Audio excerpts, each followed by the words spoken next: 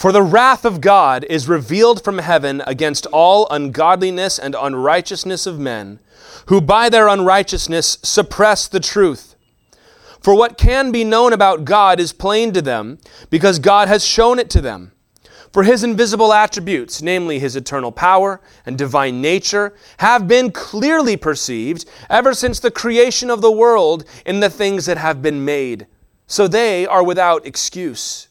For although they knew God, they did not honor him as God or give thanks to him, but they became futile in their thinking, and their foolish hearts were darkened. Claiming to be wise, they became fools, and exchanged the glory of the immortal God for images resembling mortal man and birds and animals and creeping things.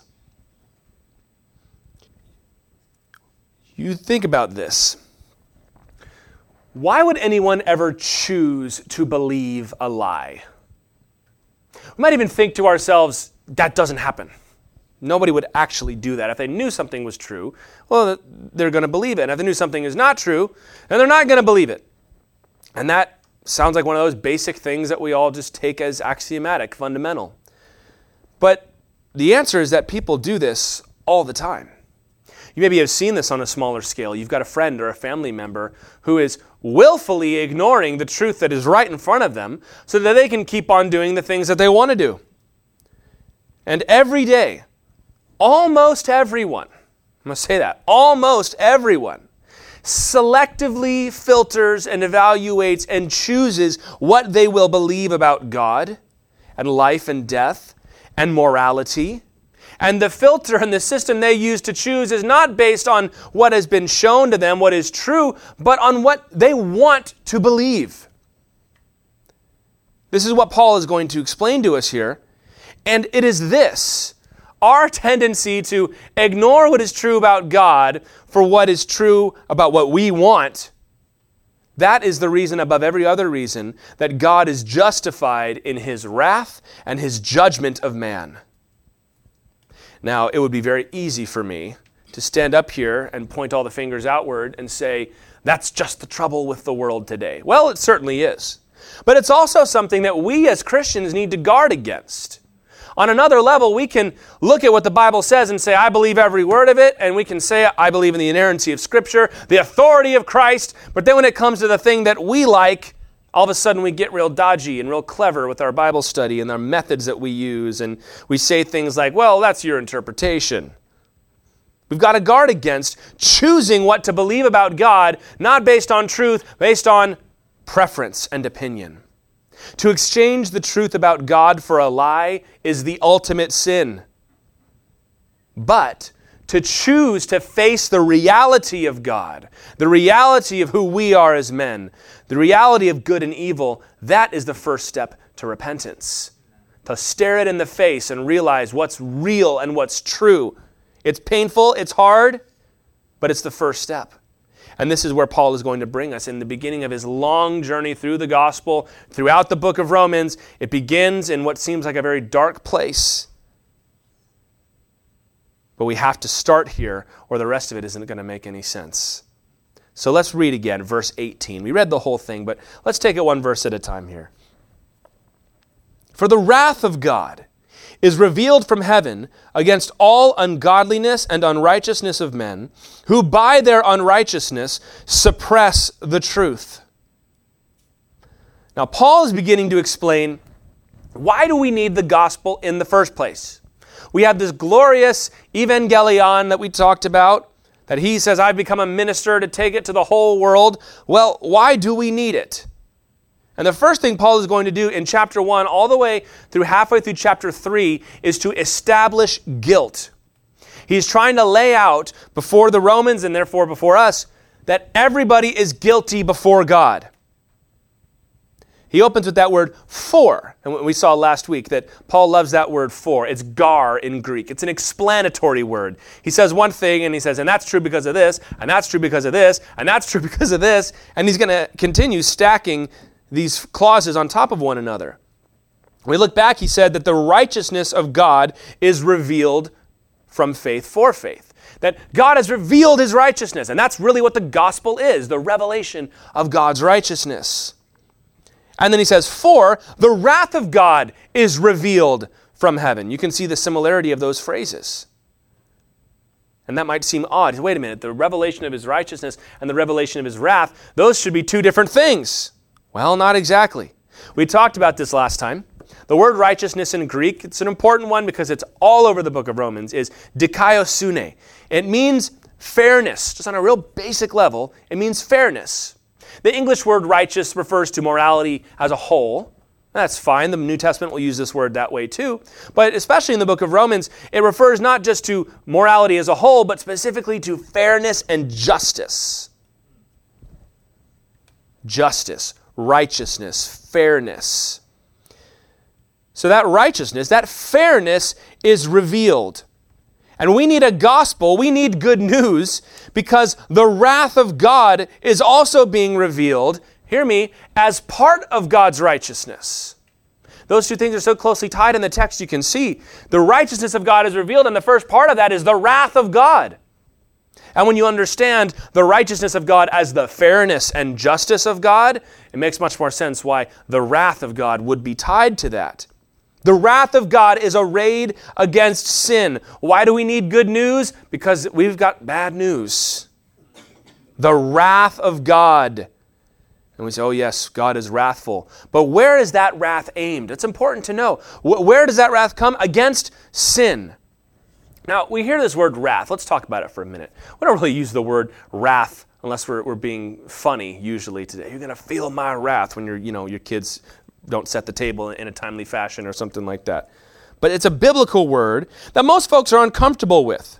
Not just because they don't like the idea of God being wrathful and judgmental, but they think, isn't wrath and anger an emotion? And isn't that part of being human? And therefore, how can God have this and not be human? How can he be God and still be wrathful? Well, there's a couple things to know here. The first of which is that God's wrath is not impulsive. When we get angry, we see red, as we say, right? You ever had that experience where you get so mad you can't even really see what's in front of you? That's a frightening experience. I always feel my anger like right in here somewhere. I can feel it building up. Your emotions live in certain spots maybe. And you do things when you're angry that you go, I wish I hadn't done that. In fact, in the Bible, in the Old Testament, if you injured somebody or even murdered somebody in a fit of anger, like if you were fighting and you just hauled off and hit somebody or you did something that you wouldn't normally do, you could be excused for that. There was no death penalty for that. Because the Bible recognizes that wrath and anger will carry you to terrible places. However, here's what we need to know. Anger and wrath themselves are not sinful. Your wrath and your anger is God-given, and it is corrupted by sin, which is why Paul can tell us in an echo of the Old Testament, be angry and do not sin, which tells us it is possible to be angry and not sin. So God himself can be angry and not sin. Now, folks will say things like this. Yes, God has wrath. And what that means is it's God's response against evil, and there's nothing emotional about it. Well, I would disagree with you there. We hear that term emotional, and again, we think impulsive. We think that we're being carried away by our emotions and our passions. But that's simply not the way the Bible portrays it to us. The Bible talks about God's wrath being kindled.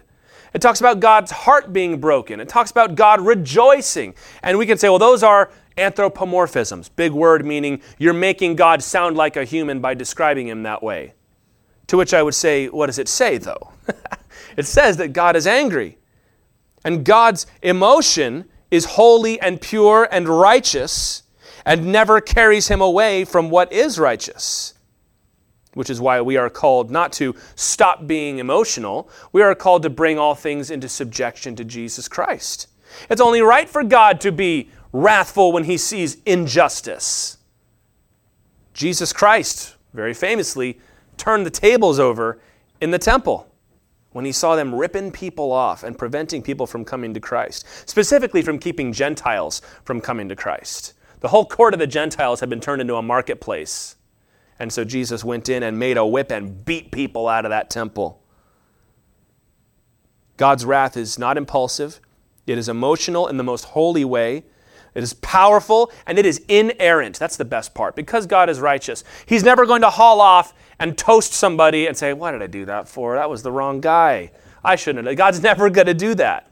This is, you read some of the old gods, you read the Greek gods or the Norse gods or the Hindu gods, that they would just get angry and blow up a whole city. And they say, "Oh, I wish I hadn't done that."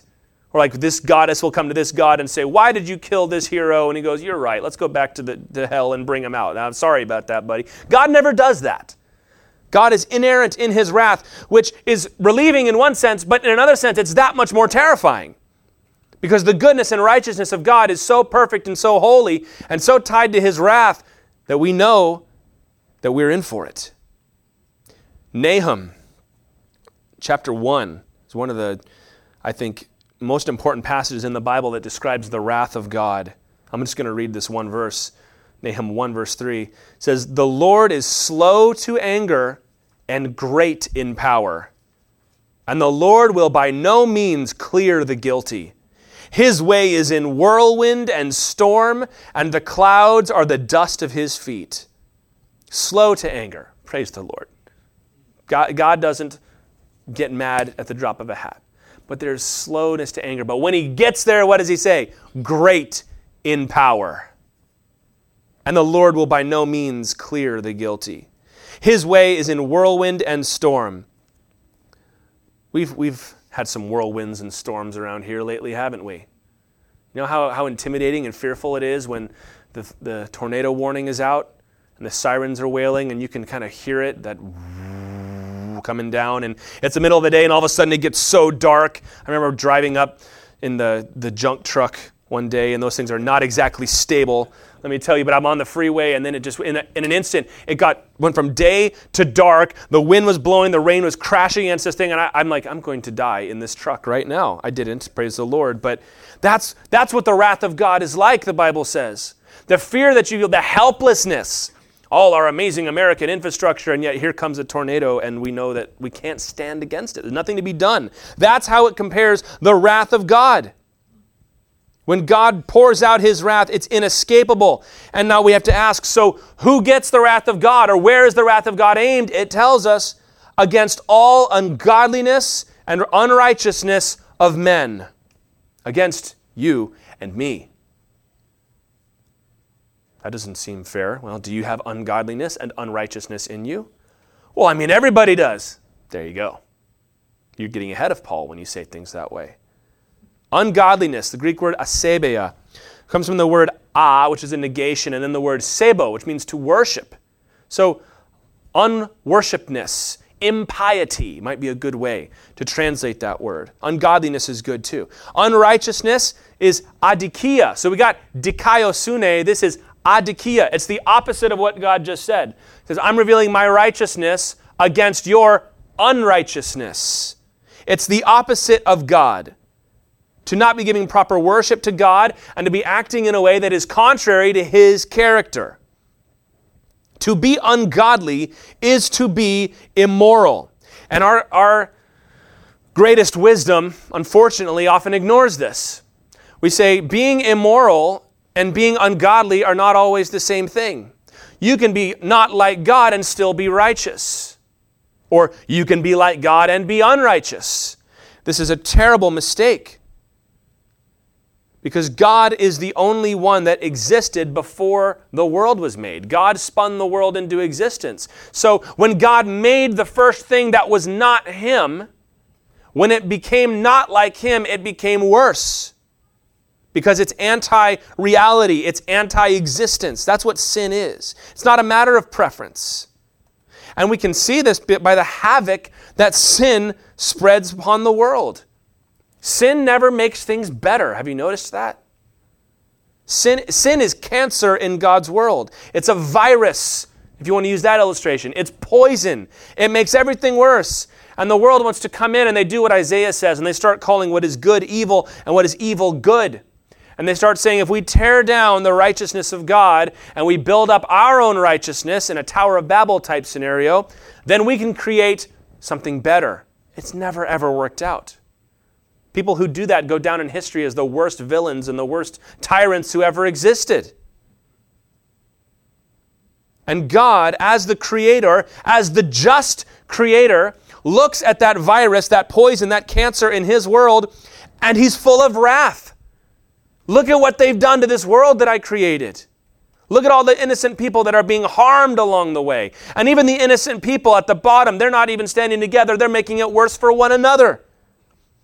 Genesis 2 verse 7, God told Adam, the day that you sin, you will surely die. God didn't trick us and let us sin and then say, oh, now you're in for it. He warned us ahead of time. And this is the first fact of the gospel, that we are all in the crosshairs of God's wrath. That we are wrong, God is right, and when it comes down to judgment, you're not going to stand. And I think we all know this intuitively, which is why I think so many people have a hard time accepting this. We're talking about believing a lie on purpose. If you kind of know in your heart that you're not a great person, you know who God is, you know what the standard is, you know you don't even meet your own standards. Forget God's standards. You say, this year we're going to do this, this, and this, and I'm going to stop doing that. Never works. Paul's going to get into that in chapter 2. He's like, you don't like the law? Pick any other standard. You can't meet that one either. So then you say, well, then that means that you are under God's wrath, doesn't it? And everyone says, well, I don't know. Because to accept that fact is to so radically shake your world that many people just can't get there. And there's many people, I've even seen publicly lately, who are coming right up to the line of the gospel. And they say, I think this Bible is true. I think Jesus was real. I think the Christians are right about most things. We got rid of the gospel and things started falling apart. Maybe we should bring it back. But then they start getting there. And step number 1 is Romans chapter 1. The wrath of God is revealed from heaven against you. And they can't quite take the step. Because to do that is to admit that I am desperately lost. And that's a hard thing for people to admit. Even if you know it in your heart, you'd rather not believe it. Because that would be an incredibly anxious thing to believe if you don't go all the way to the gospel. And that is the defining characteristic of that unrighteousness. It's revealed against all ungodliness and unrighteousness. Well, what is that exactly? He tells us at verse 18, those who suppress the truth. That word for suppress is kateko. This is the same word it used in 2 Thessalonians when it said that the Holy Spirit is restraining the Antichrist. So use that image. To kateko means to hold back or hold down or suppress or restrain. Somebody once used the illustration, and I love this, of trying to take a beach ball and hold it under the water. Like you can do it, but it takes effort, right? It's hard to do that because it's always trying to pop back up. That's what unrighteousness is. I'd rather not think about that. That's what ungodliness is. The rejection of God. And as we know from Exodus, God's name is I am. You're rejecting truth to believe something else. And there are consequences to that, as Paul will explain. Let's look now at verses 19 and 20. For what can be known about God is plain to them. Who's them? The men who by their unrighteousness suppress the truth. What can be known about God is plain to them because God has shown it to them. For his invisible attributes, namely his eternal power and divine nature, have been clearly perceived, ever since the creation of the world and the things that have been made, so they are without excuse. Now here's the first objection. You say, the wrath of God is revealed from heaven against all who reject God's truth, his beingness. And the first objection is, well, if I don't know the truth, how can I be blamed for not believing the truth? This is Bertrand Russell, the famous atheist. This was his complaint. They said, if you stand before God and he says, why didn't you believe? What are you going to say? He said, well, I'll say, sir, why did you go to such great lengths to hide yourself?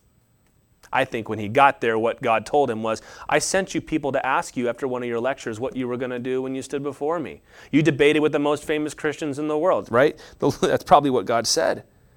But this is the thing. People say, well, I don't know it. I don't know God. I don't know what's true. So how can I be blamed for that? Well, Paul's going to destroy that argument here with another 4 at the beginning of verse 20 or verse 19. There's one in verse 20 also. There's a lot of them. Wrath is coming because of world-distorting sin, and we are culpable for it. And people cannot claim ignorance because, as Paul says, ignorance about God is a hypothetical scenario. There is nobody who is ignorant of God according to the book of Romans. Well, how can you say that? He says in verse 19, because God has shown it to them. There's a play on words here that you don't grab in the English very easily. He says, what can be known about God is plain to them because God has shown it to them. The word plain and the word shown are from the same word in Greek. The word plain is phaneros, and shown is the verb form phanerao. So he's saying it is obvious because God has made it obvious. He has obviousized it to them. It's not obvious. God's like, I said it is because I've made it obvious. And God's the judge. If you're standing before the judge, you can say, I did not have enough evidence. And the judge says, well, my ruling is that you did. You should have known. You should have known, says the judge. He himself says, I've given you enough to go on, that to reject it is to incur my wrath. So there are things that can be known about God and ought to be known about God by everybody, according to the Scripture. What things? Well, he names two invisible things here.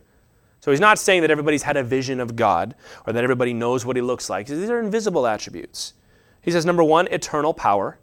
Number two, divine nature. Eternal power, divine nature. So God expects men not to know everything about him, but to know a few things. Number one, to know his eternal power, that there is somebody whose power extends beyond this time. You get the idea of omnipotence here. And his divine nature. To understand basically that there is a God. So God expects you to be able to look at the world and know, even at the most basic level, there is somebody who is above time, whose power is greater than mine, who's in charge of all this. That's pretty basic. And once you say that, it's kind of hard to argue with that, isn't it? He says, since the creation of the world, people have believed these things. And that's true, isn't it? All over the world, people are worshiping something. You don't come across atheist cultures in the wild, you know what I mean? They have to be handcrafted by men in the laboratory, so to speak. People believe in God. And even the ones that are the biggest atheists, they'll still go and do yoga and talk about their chakra and the spirit of the universe and all that. And what's the difference after a certain point, right? But you say, well, no, that's not fair. How can God expect us to know that he exists? He says, by looking at the things that have been made. What can be known about God is plain to them because God has shown it to them. Well, what's plain about God? His invisible attributes, his eternal power, his divine nature, they've been clearly perceived ever since the creation of the world. How are they clearly perceived? In the things that have been made. Reminds me of Psalm 19, very famous verses here. Psalm 19, verses 1 through 3. The heavens declare the glory of God, and the sky above proclaims his handiwork. Day to day pours out speech, and night to night reveals knowledge. There is no speech, nor are there words whose voice is not heard. So this point Paul is making comes right out of the Old Testament. That the heavens, the earth, the sky, the things that are made declare God's glory. And you don't have to speak the language to get it. Every language gets it. That there's more to this world than what we see. Through creation, God may be seen, the Bible says. You look at creation, you should know there is a creator.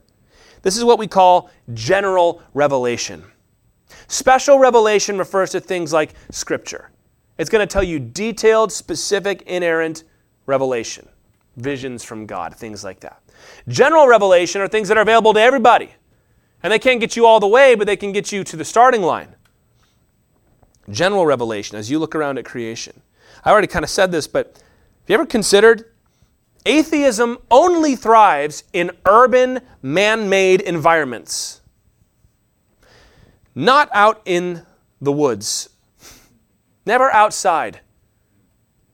We never find cultures that are steeped in nature and in the beauty of outside and spend time in the woods and under the sun and on the water that say, I don't believe that God made anything. These things develop and grow up in the urban centers, in the packed, man-made, concrete jungles. That's where atheism comes from. When you surround yourself with only things that we've made, then you tell yourself, well, what do we need God for? I'm walking around, there's skyscrapers, there's concrete, there's buildings and signs and all the stuff that we made. Well, what do you need God for? But then you drive outside that city and you start seeing other things. You start seeing trees. You start seeing the stars. You start seeing the animals that are running around. And the farther out you get, the more and more likely people are to say, there's no way this just happened.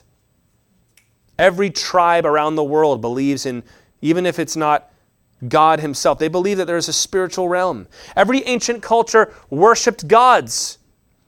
Even in America, the Romantic movement, the most spiritual, so to speak, that wasn't Christian movement, was all talking about a return to nature. We got to get back in the woods. Henry David Thoreau and those guys. Get back in the woods, get in touch with nature. And as they did so, they began to be like, you know what? I think that there's something divine in all this. And then even in the Cultural Revolution in the 60s, all the hippies that were abandoning their own culture, which was tragic, but they're picking up not atheism, as they get back to the earth and back to the ground and back to outside, man, they start picking up all these spiritual ideas. Because you can't hold to that rigid atheism when you're surrounded by all the stuff God made. I think that's amazing, and I think we ought to look into that more. Even if you look at the statistics today, rural states have a higher percentage of belief in God than urban ones. And even in the urban populations, by the way, most people believe in God. You shouldn't believe all the hype that you hear. Because the deeper we look into the things of the world, the deeper we look into atoms, I find this fascinating, the smaller we go, the less likely it seems that it should all work. You know, why do these things hold together? Well, the electrons rotate around the protons and the neutrons, which hold together. Why? I don't know. Well, we've got these quantum fields where things seem to kind of pop in and out of existence. What? Make any sense? What does that tell us? I can't really tell you what that means. The earth should be heavier than it is. The universe should be bigger. Where is everything? We'll call it dark matter. We don't know what it is. The farther you look out into the universe, you see these galaxies and these stars and these planets that we're discovering. And it just keeps going. And now they're saying the universe is so big, we think it's getting bigger every day. Because it's just going. The splendor of God's creation. You've all watched those documentaries where you see the animals and even the little critters that you don't care about. Like, oh, come on, he's going to talk about field mice? I'll never forget this. I was watching one documentary and it went from like lions to field mice. I'm like, you've got to be kidding me. I'm not going to watch field mice. But as it goes on, I'm like, look, that's amazing. Oh, look, that's so fascinating. They're building these little houses and they're walking on the grass and they got these ways to avoid the predators. And I'm like, I'm watching this thing fascinated by field mice. The more you look at it, it's splendid. What does that tell us? That someone greater than us made all that. Somebody made all that. There's got to be somebody out there that put this together. And even, let's leave aside nature for a minute. Even it's your own human relationships. Human life. The way you live. I know so many people who have been finally convinced that they've got to get their life on track. They've got to find God wherever He is at the birth of their first child. There's something about that. There's something about a marriage that stays together for a long time. Even look at the fact of logic and wisdom. Why does math work? Well, of course it... No, hold on a minute. Why is everything so organized and structured that we can track even things that seem untrackable? What is beauty anyway? We look at the sunset. We say, that's so beautiful. Why? Why is that beautiful? Who made it beautiful? And there are people that want to come and fight what I think is a losing battle and saying, it's not beautiful. You've just been trained to think that it's beautiful. It's like, well, then everybody has. What is beauty? What is wisdom? All these things that we see around us. Ecclesiastes 3 verse 11 says, God has made everything beautiful in its time. Also, He has put eternity into man's heart. Yet so that he cannot find out what God has done from the beginning to the end. That's a fascinating verse. God's made everything beautiful. He's put eternity into our hearts. Everybody knows there's something else out there. That's why we make all the people that say, I'm scientific and I don't believe in God. What do? They write all these stories about other planets and other aliens and other life forms. And maybe there's another dimension where all this is true. Because something in their soul is crying out for that. They want it to be true. They need it to be true, even though they've intellectually said no. He's put that into our hearts, yet the second half of the verse says, so that he cannot find out the beginning to the end. This is an important point to make, and Paul makes it here too. This is not to say just by staring at the trees and the stars you can know everything about God. Thomas Aquinas and other people used to try to develop what was called a natural theology, which is we should be able to arrive at every doctrinal position the Bible tells us just by looking at nature. And they would say things like, well, there's 4 winds, north, south, east, west. That's why we have 4 gospels. And those things seem a little tenuous the farther along you go. All Paul is saying here is that God has given you enough to get started. He says it's plain. He says that such people are without excuse. People who suppress that innate inner voice that says, there's somebody who made all this. How much faith really do you have to assert that everything wonderful, everything beautiful in life is a meaningless accident? I'd rather believe in nothing than believe in a holy God. You ever ask yourself, why do people who, I know I've asked this before, why do raging atheists, not people who say, I don't know, I don't think I believe in God, I'm talking like the violent ones, right? That I don't believe in God and no one else should be allowed to either. Why do they care? Right? Why should you care? If you don't believe in anything, if you think everything I believe is stupid, why are you spending all your time trying to convince me that I'm wrong? Because it is a testimony to what they have rejected. Everything in the universe is meaningless. It means nothing. That's a hard way to live. And meanwhile, here's all these other people living their lives with meaning and purpose, believing that lie that you can't stand. And there's that spite and that jealousy and that fear and sadness that comes in to want to try and squash it, to suppress that truth. Because if I look at your life and I see the meaning you're living, that tells me that the meaning I don't have is to be found in the thing that you believe, which I rejected, and I can't face that. That's why God's wrath is revealed. Because you have enough evidence to know God, but you choose to reject it. And he explains that in more detail in the following verses, 21 through 23. For although they knew God, they did not honor him as God or give thanks to him, but they became futile in their thinking, and their foolish hearts were darkened. Claiming to be wise, they became fools and exchanged the glory of the immortal God for images resembling mortal man and birds and animals and creeping things. Another explanatory for in verse 21. They're without excuse. They're without excuse. How can you say that? For. He shows us what does suppression of the truth look like. Remarkably, he says, they knew God. And this has tripped up some people. I don't think it's that complicated, but I was surprised to realize there's actually a lot of debate on this. People saying, is this a historic statement, meaning he's talking about Adam and Eve who knew God personally and chose to reject him? There's some who believe this is a salvation history statement, as in the humanity knew God and chose not to know God. And then there's those, which is where I've always taken it, as a personal statement, that you as a person have been given enough to know God. God has made himself known to you. I think there's probably a bit of all three in there.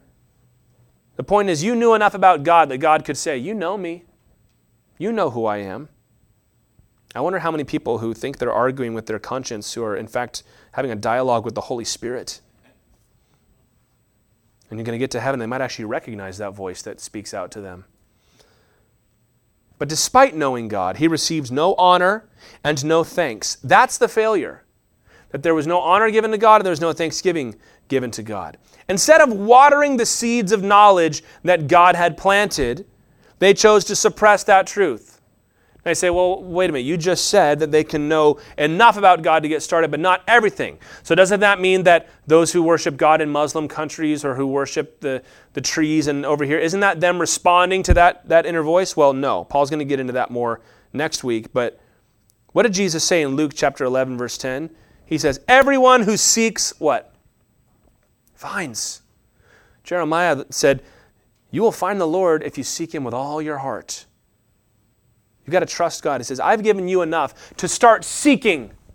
And if you kept seeking, you would have found me. But you didn't. You did not seek me. You chose to suppress that truth. And he says that when you do that, when you suppress the truth about God, when you choose to believe a lie and deny that inner conscience that is speaking to you, he says your thinking becomes warped, that it becomes futile, it becomes foolish, that you're darkened in your heart. You ever be walking around in your basement or your house at night and you don't turn the lights on and you think you're one place and then you bang your knee into something? Oh, okay, I'm over here. turns out. You try to go down the stairs and you think that there's one more, so you fall down and you get to the bottom. It says that's what your logic and your thinking is like. It's darkened. Yes, you might have technically sophisticated logic to be able to find your way, but if you can't see where you're going, those brilliant eyes that God made you are not going to do you any good. Such an important concept. That to reject God is to also reject the ability to think logically.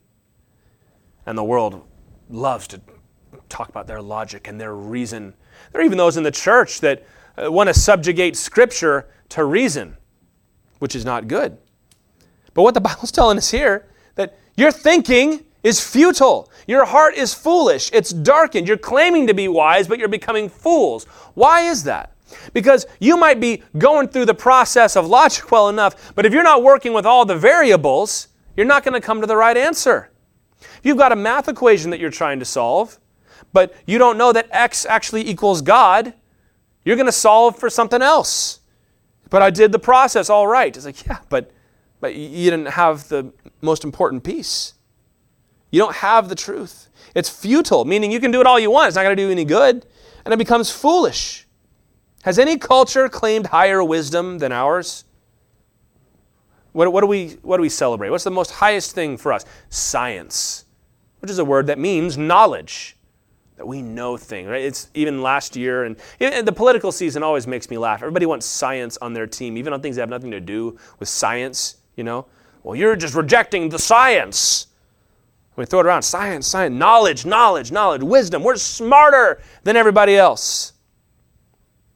Yet, if that's the case, if we elevate knowledge more than any other culture, according to Scripture, that makes us the greatest fools of all. Because verse 23 tells us that choosing to believe the lie degrades the person who does so.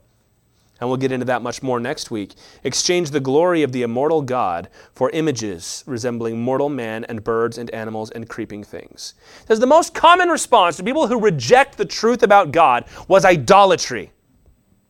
Choosing to worship created things, not the Creator.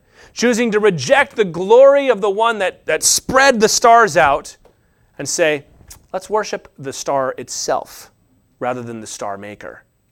Let's worship the earth rather than the one that spoke the earth into being. Psalm 106, this is probably one of the places where Paul got this phrasing from. There's also another passage in Jeremiah, I think it's chapter 2. But it says, they made a calf in Horeb and worshipped a metal image. They exchanged the glory of God for an image of an ox that eats grass. They forgot God, their Savior, who had done great things in Egypt, wondrous works in the land of Ham, and awesome deeds by the Red Sea. They exchanged the glory of God for the image of an ox that eats grass. I love how sarcastic the Bible gets when it talks about idols. He's like, you made it. You cut the tree down and you burned half of it in the fire, and then you carved the rest of it into a god and you bowed down to it and said, save me. And of course they're referring back to the golden calf.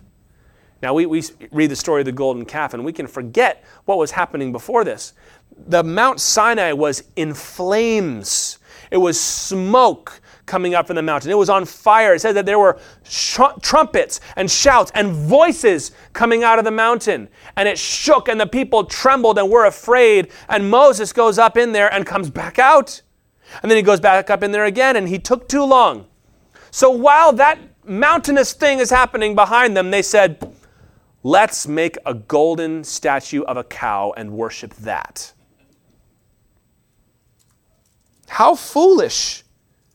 Not only had God done that on the mountain, but he had brought them through the wilderness with water out of the rock. He had parted the Red Sea and drowned all of Pharaoh's armies. He had sent 10 plagues and dominated the gods of Egypt. And they say, let's worship a cow. Let's worship an ox that eats grass. That's suppression of the truth. That is deliberately choosing to reject what you have seen with your own eyes, what you know to be true, and instead worship a lie.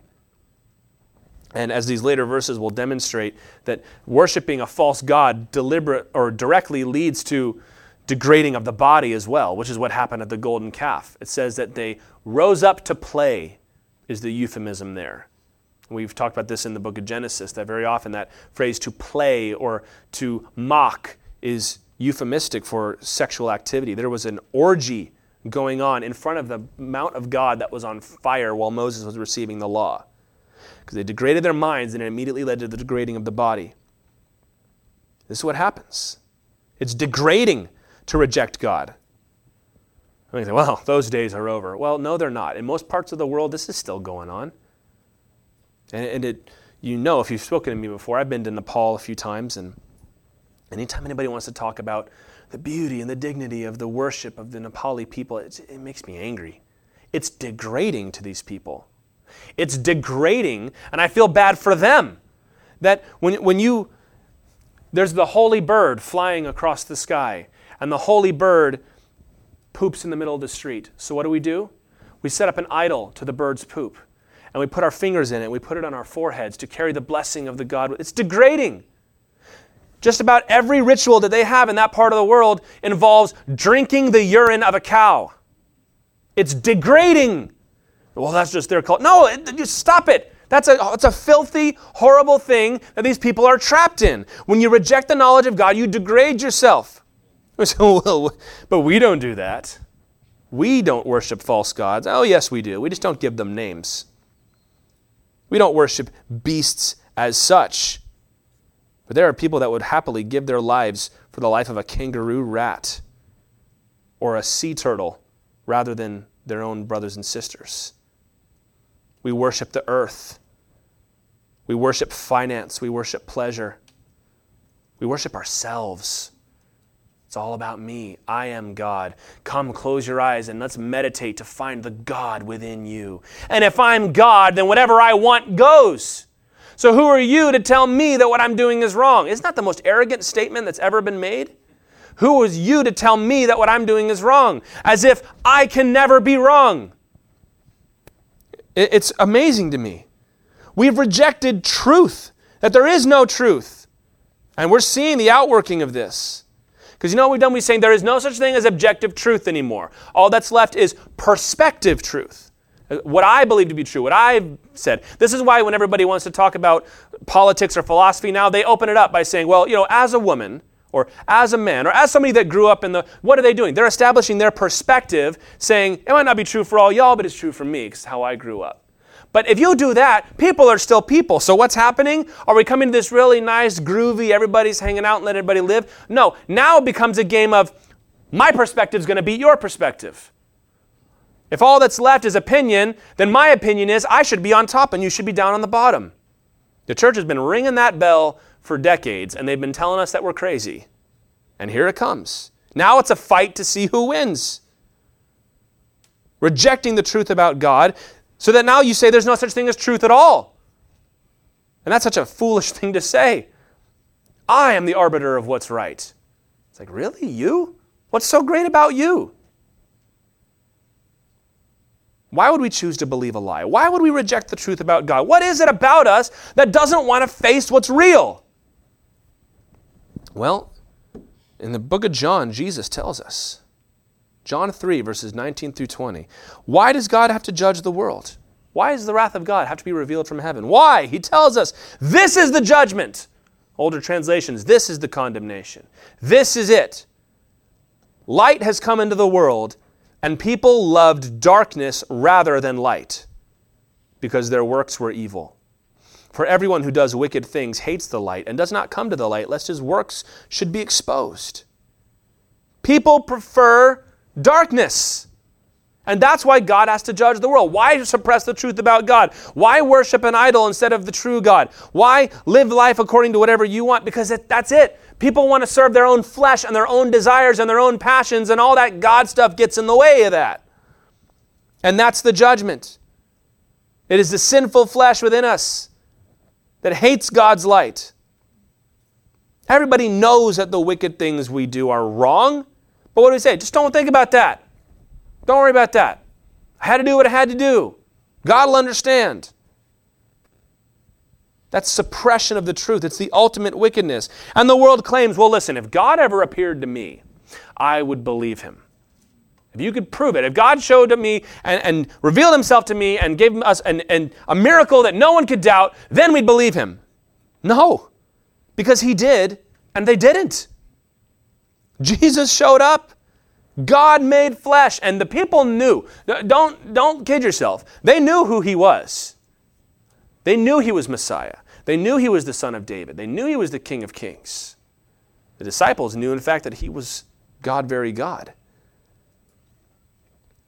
But they say, all right, good, you're here. God is finally here. So God, would you please tell them that I've been right all along? And Jesus didn't do any of that. Render to Caesar that which is Caesar's, and to God that which is God's. And as for you Pharisees, and as for you scribes, and as for you rich people, and as for you poor people, Jesus was bringing truth to everybody, and people didn't like it. So they said, you know what? Caesar's not so bad after all. Whenever Jesus contradicted their deeply held beliefs, they had enough, and they crucified him, which we go, wait a minute. That guy healed you of leprosy. He opened up the eyes of your blind friend. He cast a demon out of your wife, and now you're chanting, crucify. Why is that? They were going to stone Jesus at one point. And he said, I've done many good deeds. For which one of these are you going to stone me? Because Jesus was bringing the light of truth to their lives, which meant they would have had to change.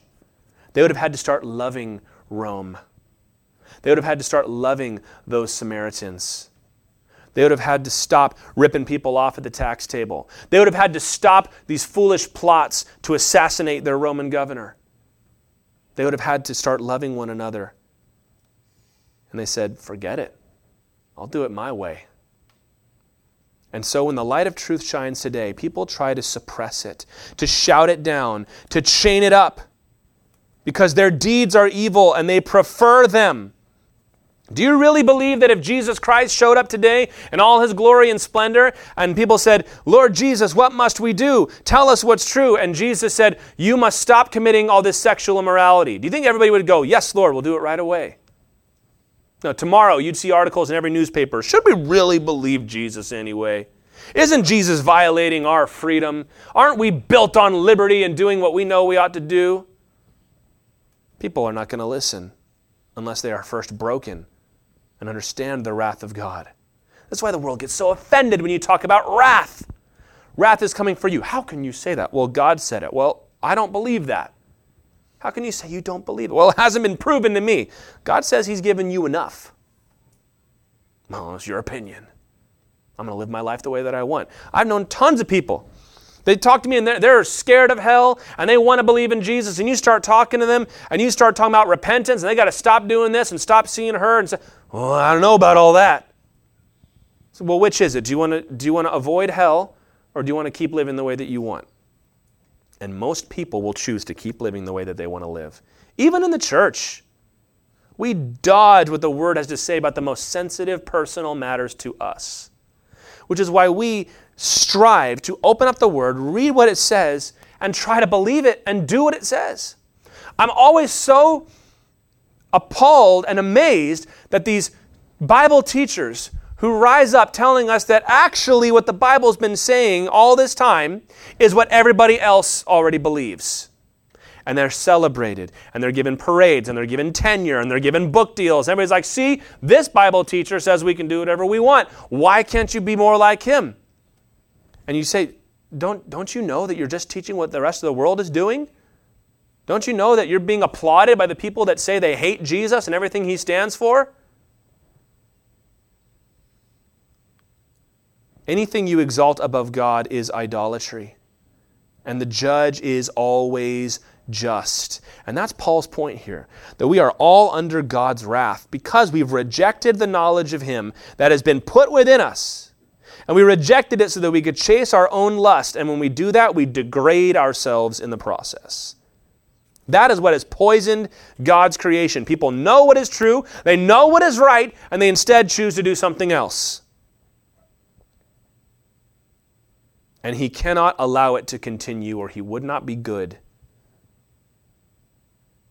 Everybody wants to say that, well, if God is really good, he wouldn't let these terrible things happen. But they fail to realize that they are the perpetrators.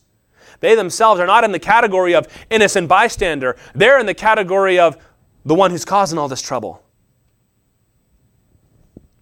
God's got to judge these people. It's worse than that. He's got to judge all these people. Because that same thing is in you. Many people are just as wicked and just as evil as any Hitler or Stalin or anybody else. But they just never had the opportunity and the power to live it out.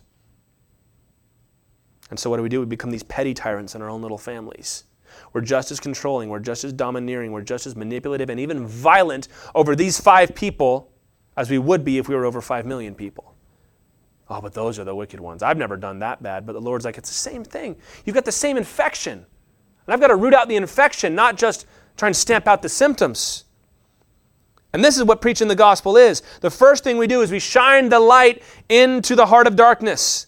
And that's a dangerous thing because people will lash out at you for that. How dare you? This is what happens so often. We want to talk about what the gospel says. People don't even want to address that. They just say, what you said was offensive to this and that and him and her and me and this, and I can't believe you would do something like that. Ignoring the light because they prefer darkness. This is a mistake that we can make sometimes as Christians.